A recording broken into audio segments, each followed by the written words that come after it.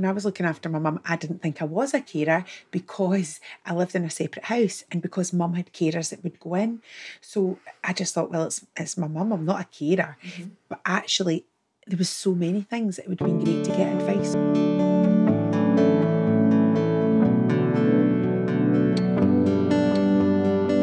If you help to look after a family member or friend who has a disability, long-term condition or an addiction, you are a carer. Carers can get help, and are entitled to rights.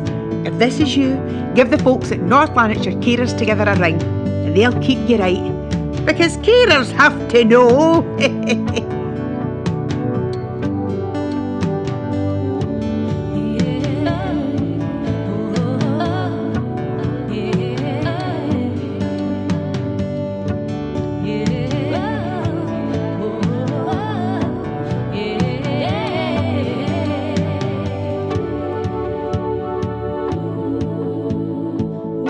Carers Together, working for you.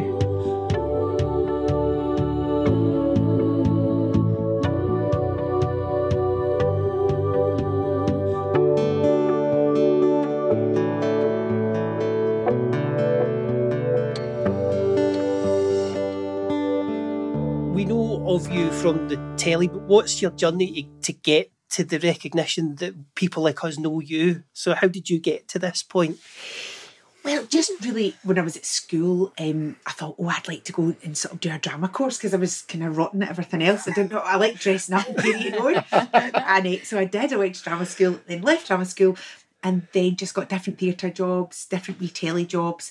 And then I met Ford and Greg, Jack and Victor. And we did other wee shows together.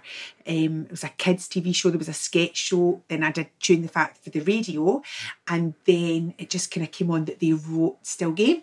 And I just had a baby and Greg's wife had come up to the house. And you know what it's like when you've just had a baby. It was hard. Yes, it was hard going. I think I was greeting. And Julie went, Jane, it's going to be all right. She went, the boys have written something. They've written you a wee part. And I was like, oh, Julie. She went, yeah, you're playing a pensioner. I was like, okay. No. So, and the rest is history. Absolutely, yeah. That's what we're saying. And also we'd seen that you worked with Gregor Fisher as well. So that was an early one. And when I mentioned that we were coming to meet you, my son was like, Granny Murray. Oh, yeah. Which is that age. Too. That was called, it's an unfortunate title. I know, in hindsight. Yeah. Did that come before? Yeah, Me Too was before Me Too. That was 2007 or something, wasn't it? Because he was only little, but he used to just sit and be riveted. Oh, it was great fun actually doing that. We used to have, it was just beside the Rolls Royce plant in Hillington that we filmed it. And so they were bringing down the plant, so there used to be loads of rats, so we would have to cut filming because this idyllic beautiful looking cottage of Granny Murray, and there'd be a rat at the back door looking in. But no, that was great fun actually. It was really good. No, that's fantastic. It's very much that's the sort of thing when we were asking that question. I know what my memory of it is, and it was like, no, that was really exciting when we heard you were going to come and join us. We always used to say that because she used to always talk about her husband, and we used to always imagine that she'd murdered him and he was buried under the patio. That's where the rats were coming from. Yeah, that's where the rats were coming back from. To the Brookside days. Yeah, bury people under the patio.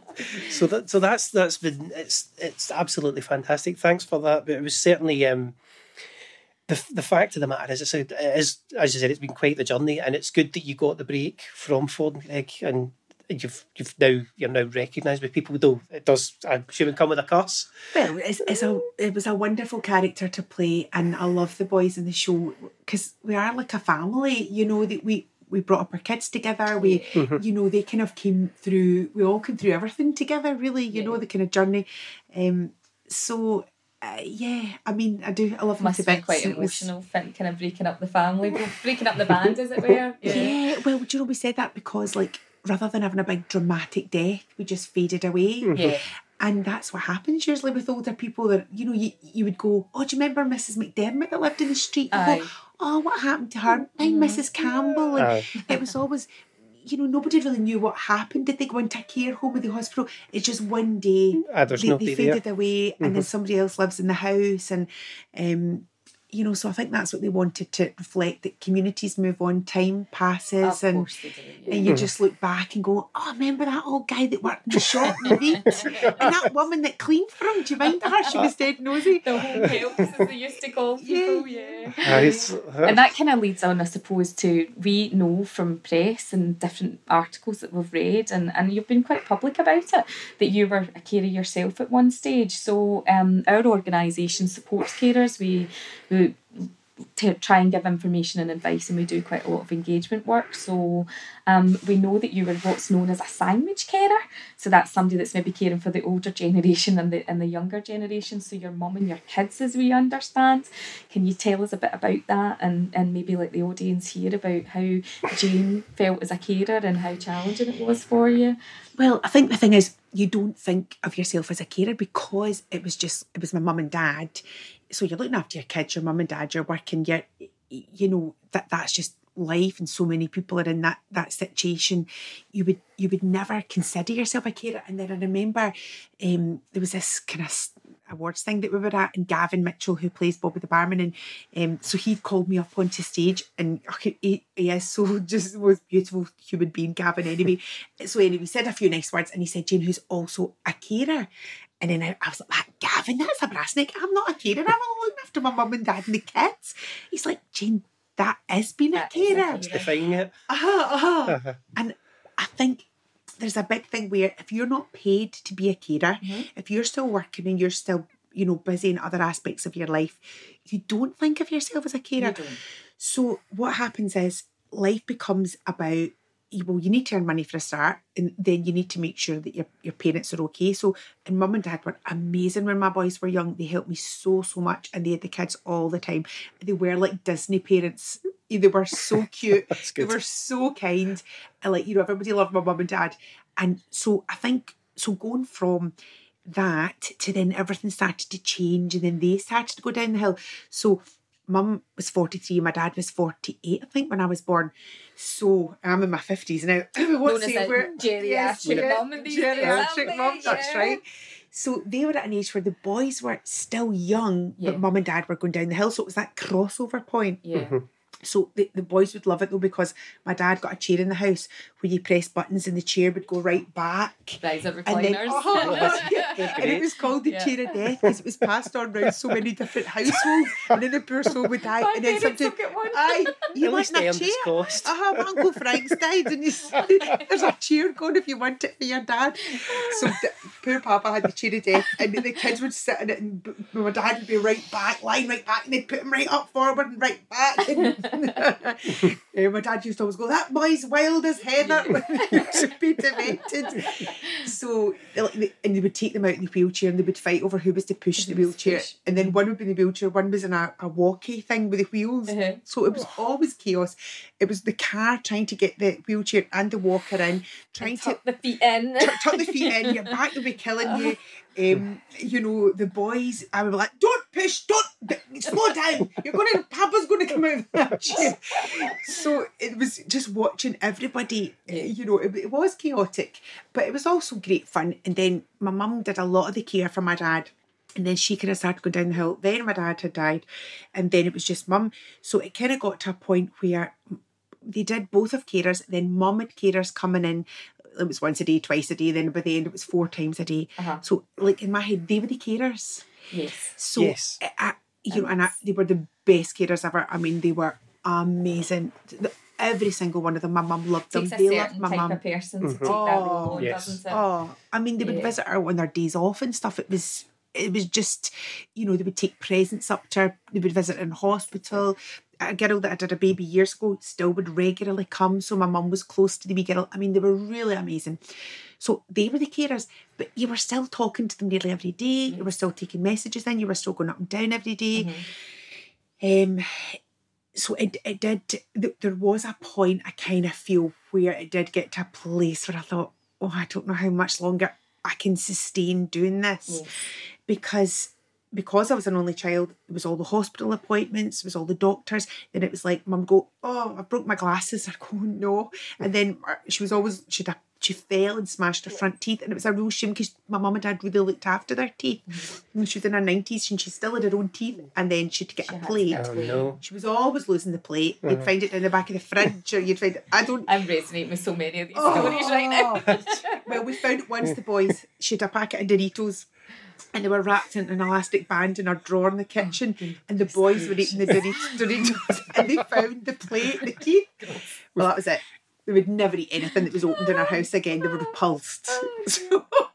I've had to retrieve a set of retainers from a cage at Five Sisters Zoo. So I know your pain. It's where they got dropped out of a child's pocket. So yeah, I can live that side of it. Yes. So well, I loved my braces when I was getting off with somebody in the Walters in Arbroath in 1984. Yeah, because I took them out to put in my pocket to get off with them and then lost them in the back of the Walters, and then my mum and dad were going to kill me.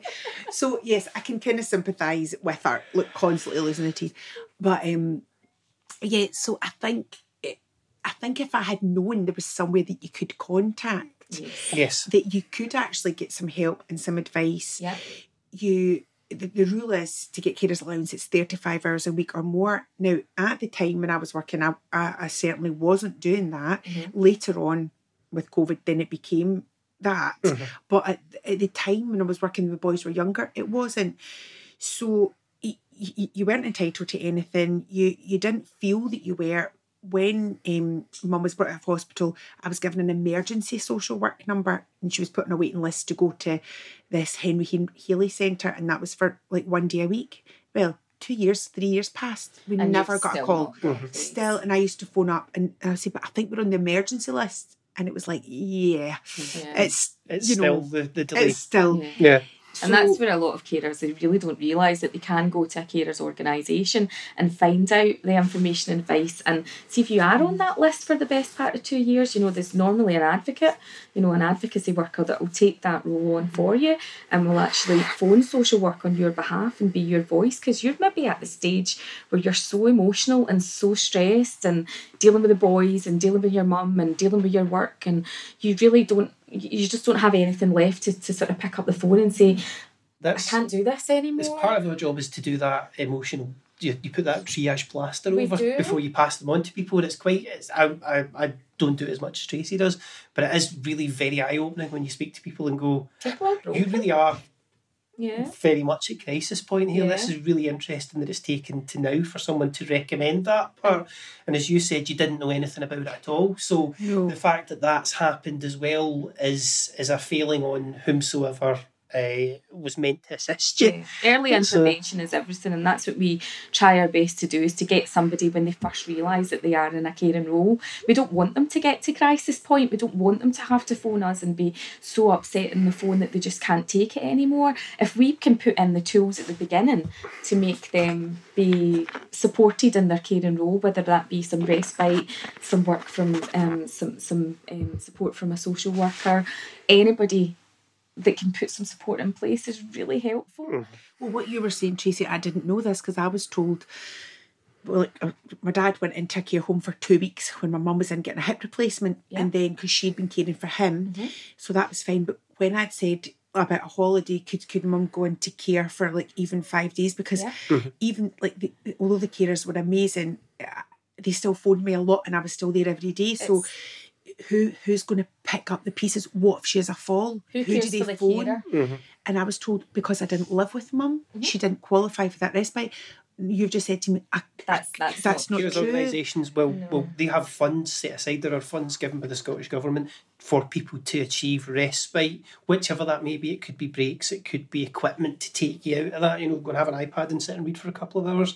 It could be one of the ones from one of the places I used to work was someone bought garden equipment, so they could go outside and take a break, just leave their caring role in the house, but go and sit in the back, things like that, and gardening courses and yoga in the house. So even things like that work for folk. Yeah, they really do. It gives you that wee bit of space just to breathe. And the local authority would, at that stage when you are at, crisis point, is it where they should do an adult carer support plan, and there should be the avenues put in place to get you self-directed support budget. So when you're saying that you didn't qualify for mum to go into a care home, we actually think that could be untrue. We actually think that, if if it is the right place for mum and it is the right care for mum, and Jane needs a break, absolutely you need to take a step away from your caring role, then there should be some money there for mum to be able to go into a care home. And if only you had known that at the time, Yeah, you know, right. and kind of feel, and also and you feel so guilty about even thinking that, but yeah, you know, realistically, your batteries are only going to last forever. And you've got to balance it out with, like, the kids need to have fun and go and do stuff as well. So, you know, it's not even, it is about yourself, but it's also about, well, you need to, that family time, but it's not about all the time, oh, I need to go to Gran's. Now, having said that, I know that there's so many people who do so much more than I did. And, you know, they've maybe got somebody in the house with them, or, and I wouldn't even compare my situation for a second to those folk who have got it 24 hours a day, 7 days a week. Never for a minute. And I really wouldn't, because even though it's stressful to go to work, I remember, I'd be doing the panto, and then, you know, you would be rushing home, or mum would be in the hospital or something. You'd be going to the hospital, then going home, then make the tea, then going back to the hospital. But that said, still when I'm at work, I did feel like I was having a break, because you could still be you at work, and you could still, you know, be having fun. And, you know, work is great because you would get a lunch break and things. So actually, for people who can't work, who are full-time carers, and that is their role all the time, that is so much harder. And I need to say that I really wouldn't ever compare myself to people who are doing it all the time, because I can't even imagine how they cope with that. It's so hard. I think even, like, you know, during the pandemic and still at the moment, we have so many carers that their services are still not up and running, and they are still with that person that you're speaking about in the home, and probably the fear is in them now that they don't ever want to either receive those services again, or they're still feeling a bit reluctant to leave the house. So we can see this sort of mental health crisis that's upon us, and we're so conscious of asking carers to self-care, to spend that even 10 minutes meditation per day to look after themselves, and we know that they don't think that they have that 10 minutes per day, because they're working, they're caring, you know, and when you maybe do have that service back again, you can spend your day off. And I'm doing quotes here, and I'm forgetting there's no camera because I'm on. You spend your day off on the phone doing all the admin for hospital appointments, ordering prescriptions, ordering pads, all these kind of things. So it can be so difficult. And wondered what your thoughts around that were as well. You know, the sort of mental health side of things, you know, post-pandemic. Well, I think there's two things to it. Firstly, that so many services have stopped and haven't started again. And I think, well, there's two big things, like with mum, like at the start of COVID, and this is still going on, that the carers just aren't available. So, you know, you're being asked by authorities, can you pick up the pieces? What can you do? Could neighbours step in? Could friends step in? What else can be done? Now, that is nothing to do with the carers who have worked flat out through this whole pandemic on the front line. Absolutely. And they have been on their knees and still are. But if you're also being asked, what can you do, which I did say when I wasn't working, because there was lots of times I wasn't working through the whole pandemic, you know, a lot of it, because work was cancelled, then I could step in. But what if you couldn't? What if you were doing a job where you just couldn't? Or even now, I know my friend the other day was asked, can she do more? Can her and her sister, who are working full-time, what else can they do, because they're so short on carers? And could they ask anyone to help? So there's that big part of it. Then there's a part of it with confidence, where people have lost their confidence, especially, you know, elderly, not wanting to go out. They don't want to be out. That's it. And they're scared. So there's this whole thing, we've been terrified of COVID, and that's been fed to us every day in the media. And then you're saying to people, no, it's fine now. Just go out, go out and about. Just start getting on with it. Wash your hands, you're fine. Wait a minute, that's it. Off you go. Sure. So carers are also terrified that because the world's opening up, that they're then going to bring something into somebody who's vulnerable in the house. So it's this horrible situation where there's fear, what they're going to bring in. There's also the isolation. There's also the fact that they've had no respite, that the fact that somebody who's maybe gone to somewhere like the Henry Haley or whatever club there would be, that's all been stopped. So they've had the responsibility of that all the time.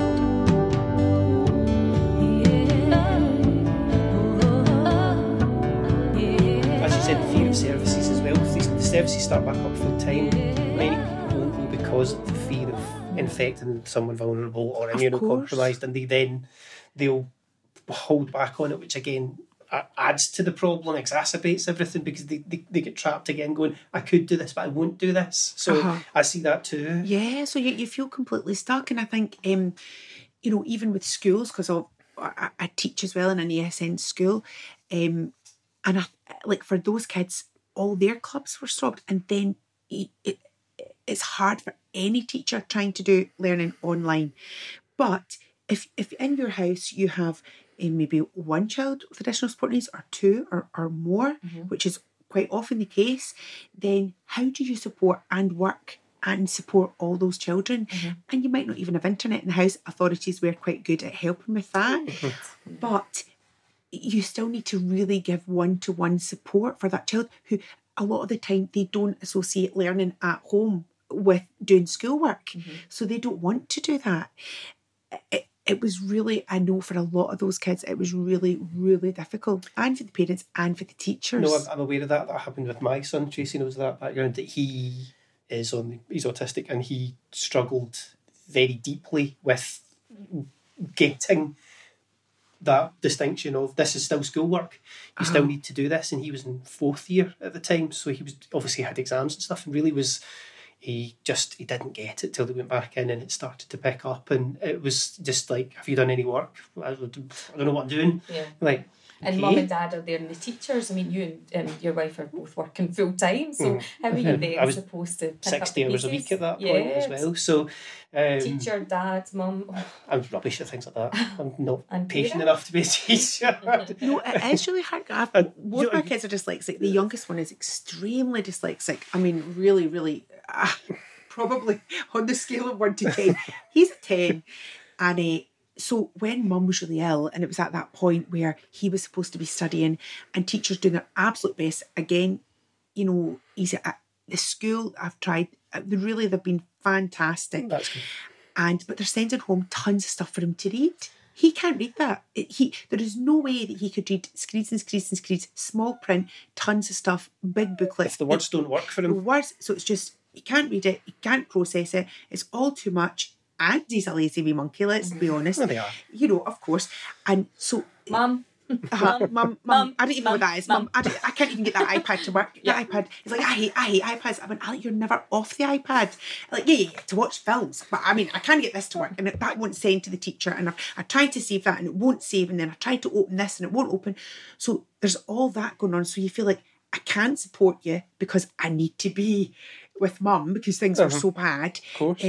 But who's there to give him that support in the house? So, it was hard, and that was through exams. It spills into personal life again. The time that you would normally have had when he'd been educated at school, getting all the stuff that would have worked for him at school, using the tactics they use at school, but you have to then at 7:00 after dinner go, right, we'll sit down and have a look at this for you. Let's a wee bit of maths, a little bit of English, let's do that. Yeah, and I can understand the difference. Everybody's too tired, let's face it. Well, yeah, we were doing, I wasn't doing it, my wife was doing maths with my son on Sunday, because it's coming up for exams time, obviously, for hires and things like that, and he's just like, I don't really know what I'm doing with this. So Sunday afternoon, I was sitting at the dining table doing the square of a pyramid or whatever it was, but that kind of reinforcing this is the need to do.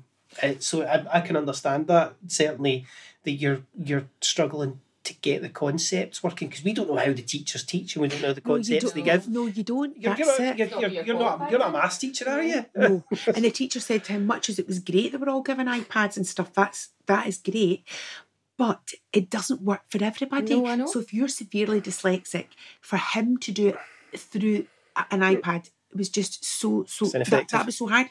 And what the teachers, they were given laptops, and for some of the kids a laptop would have been a better thing. Yes. But to try to do it and open the different forums that he had to open and all that, it didn't work. It didn't work.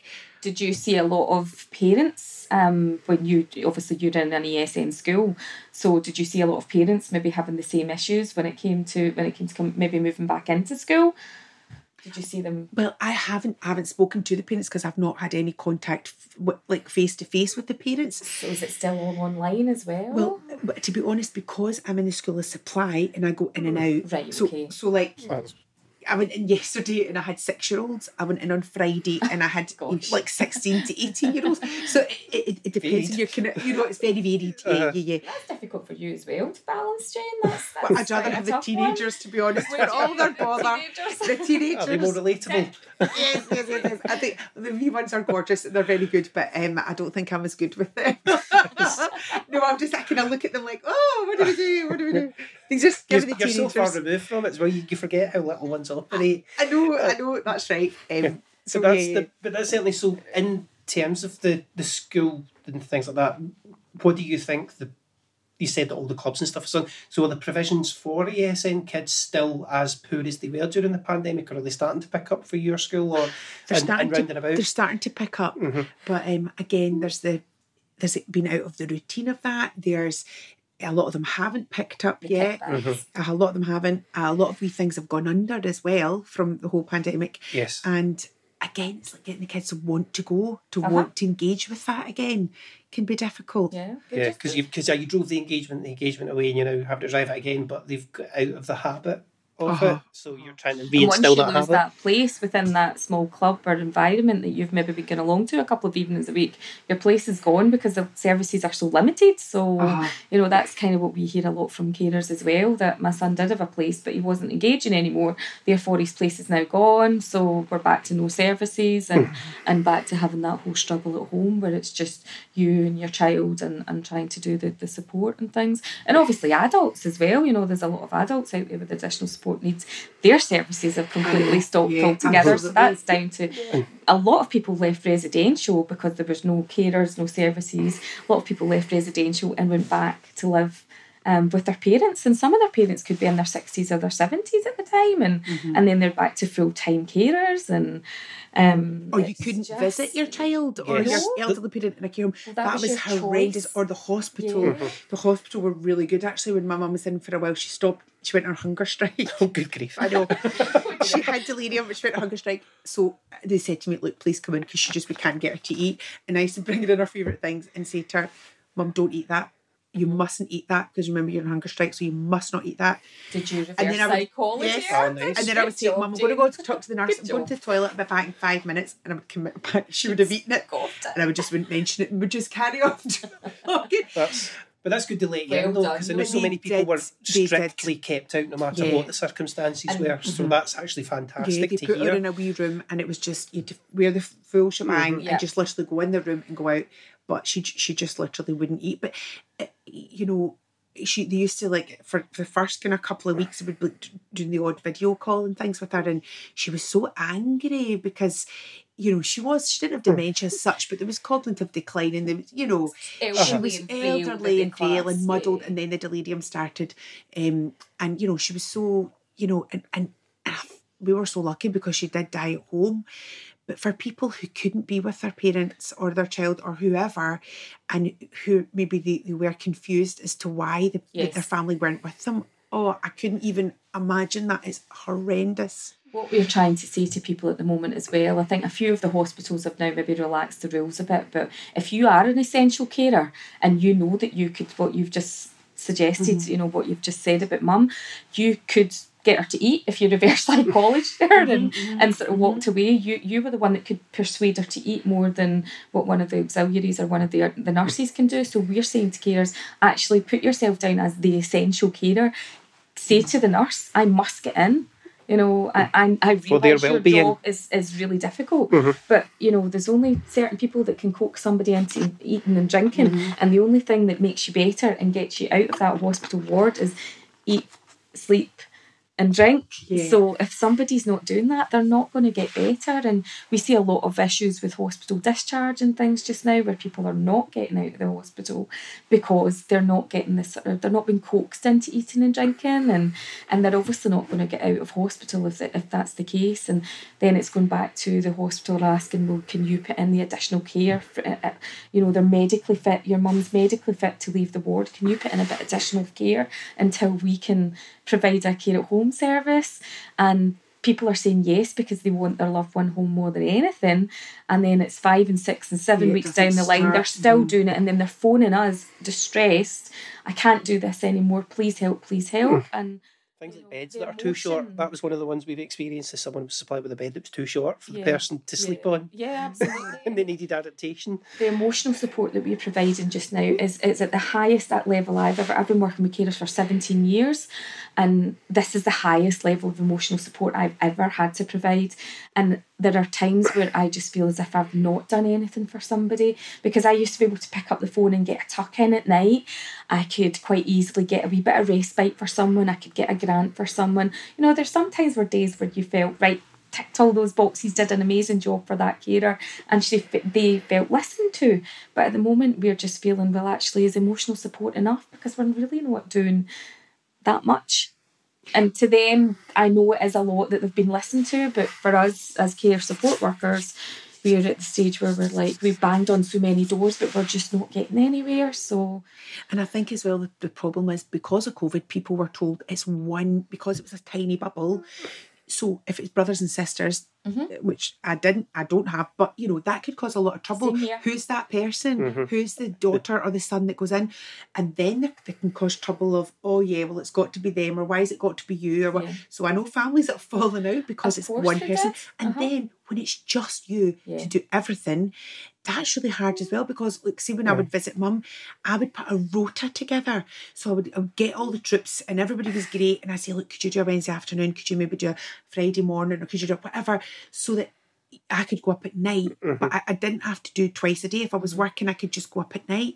But then you would feel that you would have to go up twice a day, and then sometimes because you can stay longer, you didn't want to leave them, so your entire life was every day going back and Go and forward, see mum, because go and see mum. there's nobody to pick up the although when I must say in the summer, so that would have been so the 2020 summer, when everything was all kind of kicking off with the COVID. You've mixed up the dates now, don't I you? know, I don't even know. Run into one It's another. At some point in the last couple of years, That's right, it's crazy. So I remember my friends were good at going down to visit, and if it was a nice day, I'd bring her out in the wheelchair, put her in her path. They would just sit in the grass and they would talk to her. That's nice. So that was fabulous. Yeah, that's nice. That's And good it news. was good fun for me as well, because at least you could have a bit of banter and a bit of chat, and your mum could never remember why. She couldn't understand why they weren't coming in. She kept going, come in. I go, no, mum, do you need to sit out? She was bamboozled. That's all you could do, was sit in the garden. They would do nothing else. They would do nothing. So my friend Karen had come down, and so she was in the garden, and then about 3 or 4 days after that, she phoned my mum to see how she was getting on. So my mum said, is that you, Karen? Yes, it's me. Oh, I had Karen Logan visiting me in the garden the other day. So Mum went, Karen went, it is Karen. It is Karen, Jean. Yes, Marion. So and she went, it's Karen. Oh no. Yes, no. Marion. So Karen came down. Well, Margaret Robertson saw her, and she was in a bikini in my front garden. So Karen's going, no, Jean, it is me. It is me. And then she says, well, Jane says that she got married recently. Karen's going, yes, that's right. Well, he's a lot older than her. And she went, it is Karen, Jean. It's Karen. Yeah, I think he's 20 years older. But he's a very nice there's a man. scandal. That's right. He's a very you nice could see her man. face, couldn't you? He's a big man, but he's happy. So we got him a t-shirt for his birthday saying big but happy. So I know. And Karen's like, should have thought, oh no, here, what's this we're getting? What are we going to get now? But yes, so it was good that people would go and the visit. experience at least was pleasant-ish.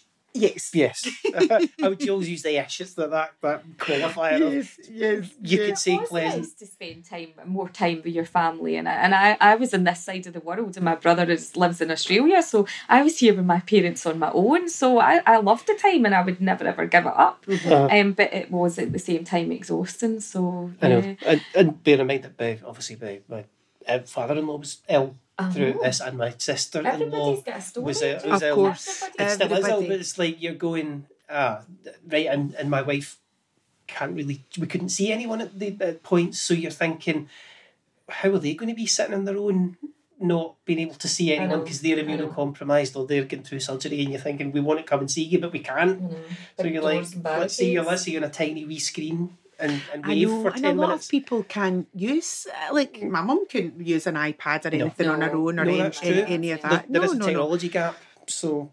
Absolutely. So, we just made the decision, like with, me and the boys were just going to go to my mum's and we would just, we would I just called do it the that. COVID corner. I sat in the quarantine corner. Well, that's Yeah. it. You wear a mask, you stay a bit. But, you know, if it'd been like, so when my mum had died, so in the January of last year, if she had had a whole year of never seeing the boys, that would have been a misery. That would have been awful. An absolute misery. She was so close, and we've got great like video stuff and great times where they were, you know, because they were off college and school and things, and mum said, you know, we played games for hours, we played videos, we played, you know, so the time that they spent with her and the time that I spent with her, and then again towards the end, you know, the panto was cancelled, that all the burns about all the work that I would do in January was all cancelled.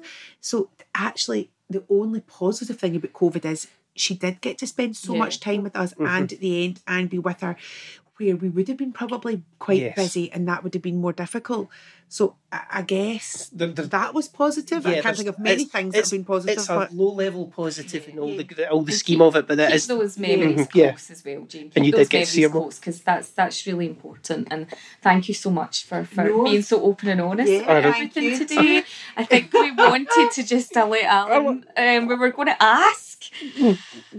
What do you do to relax at the end of a busy day if you ever get any Jane time? that was the first question we came up with. By the way, like, so what does she do on her downtime? None of the caring questions. Well, do you know, I know, because it's easier now because, well, you know, mum isn't here now and the boys are a bit older, so life do you get to do your own thing? Much easier. So yes, I just, like, to be honest, in the recent months, not much. What can you do? I watched everything on Netflix. There's no Netflix left. No, there's no Netflix left. So I just what everybody else does. Just feet up and sit down and go, that's the end of that for the day. A cup of tea. I'm not good at sitting down at night. That's when I like to be busy. Oh, right. So I like to kind of banny about and do all my stuff at night. Before you know it's midnight. Yeah, or I'm talking to somebody on the phone, or I'm, you know, you can go round to somebody's house, they come to yours. So, but I am looking forward to getting out and about more again. Yes, and that's going to be the advantage. And will you find that quite weird, be like weirded out by no masks and people being in this? Because I know that I will initially be a little bit. When I'm close to people, will you feel like that, or are you looking forward to it? A lot of people are really excited about it. I'm not really bothered about the no mask thing. I think if people still feel comfortable wearing them, that's great. Just keep wearing them. Again, because I still go into Mrs. Robertson, who's in her 90s, and you know, my friends get ME and things. So I would be careful and I would try to be careful, but no, I'm quite looking forward to feeling a wee bit free again.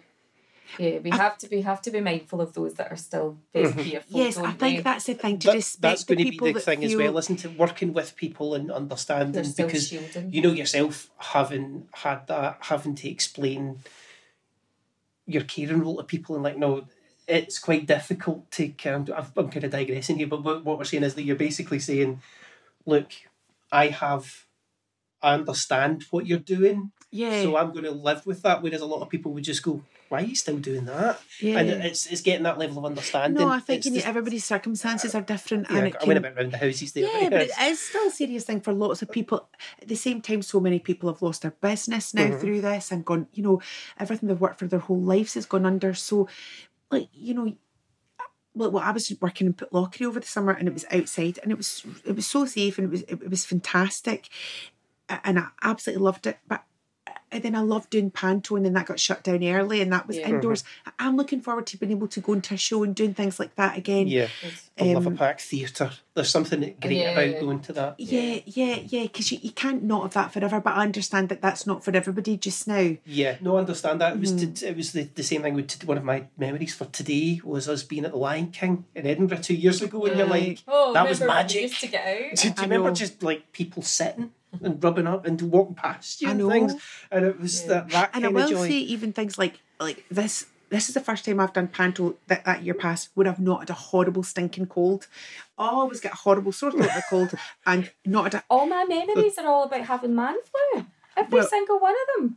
But at this time of the year, and you probably haven't had anything. So people go, "Oh, masks don't work." Well, I beg to differ, because that's the first fact that time. flu numbers are I'm not cuddling Like that. anybody ever again. I don't like people anyway, so it's great. I know you don't. Even my own family. No, it's, I know I'm not a cuddly person actually. No, I don't. I'm quite Tracy, you are Tracy. I- You're a I know, cuddler. I've got, yeah, we're quite like that in the house, but it's always at inappropriate times when you're sitting like trying to concentrate. Like my oldest son, he's taller than me, and just comes in and goes, "All right, Dad." You're like, Oh, As long as you don't love do you, that boy, on a but daily thanks basis. very much. I wouldn't lean on you. No, but no. I thanks for the honesty with it as well, because we do appreciate that it's hard work coming and speaking to people you never met before, because we're like It's quite raw as well, because Mum's only gone a year, so it's quite raw. So thank you so much. No, it's a pleasure, and I wish that there was things that I wish that I had known, and the things that are available. So the more that gets put out, the better, and the more support that people can get, then Let's absolutely raise carer awareness as much raise as we carer can. awareness. And thank you so much for your Thank help in you. doing that. No, it's a weird bit Paul Daniels and Debbie McGee. That is magic. I don't think I've ever I do the worst Paul Daniels impression. I'm not doing it because my wife would be like, "Not Just again." do it, Alan. No, I can't. You do it, and that's the end of it. No, I'm not a god. Cut the recording. I'm sorry. I'm sweating. If you help to look after a family member or friend who has a disability, long-term condition or an addiction, you are a carer. Carers can get help, you know, and are entitled to rights. If this is you, give the folks at North Lanarkshire Carers Together a ring, and they'll keep you right. Because carers have to know.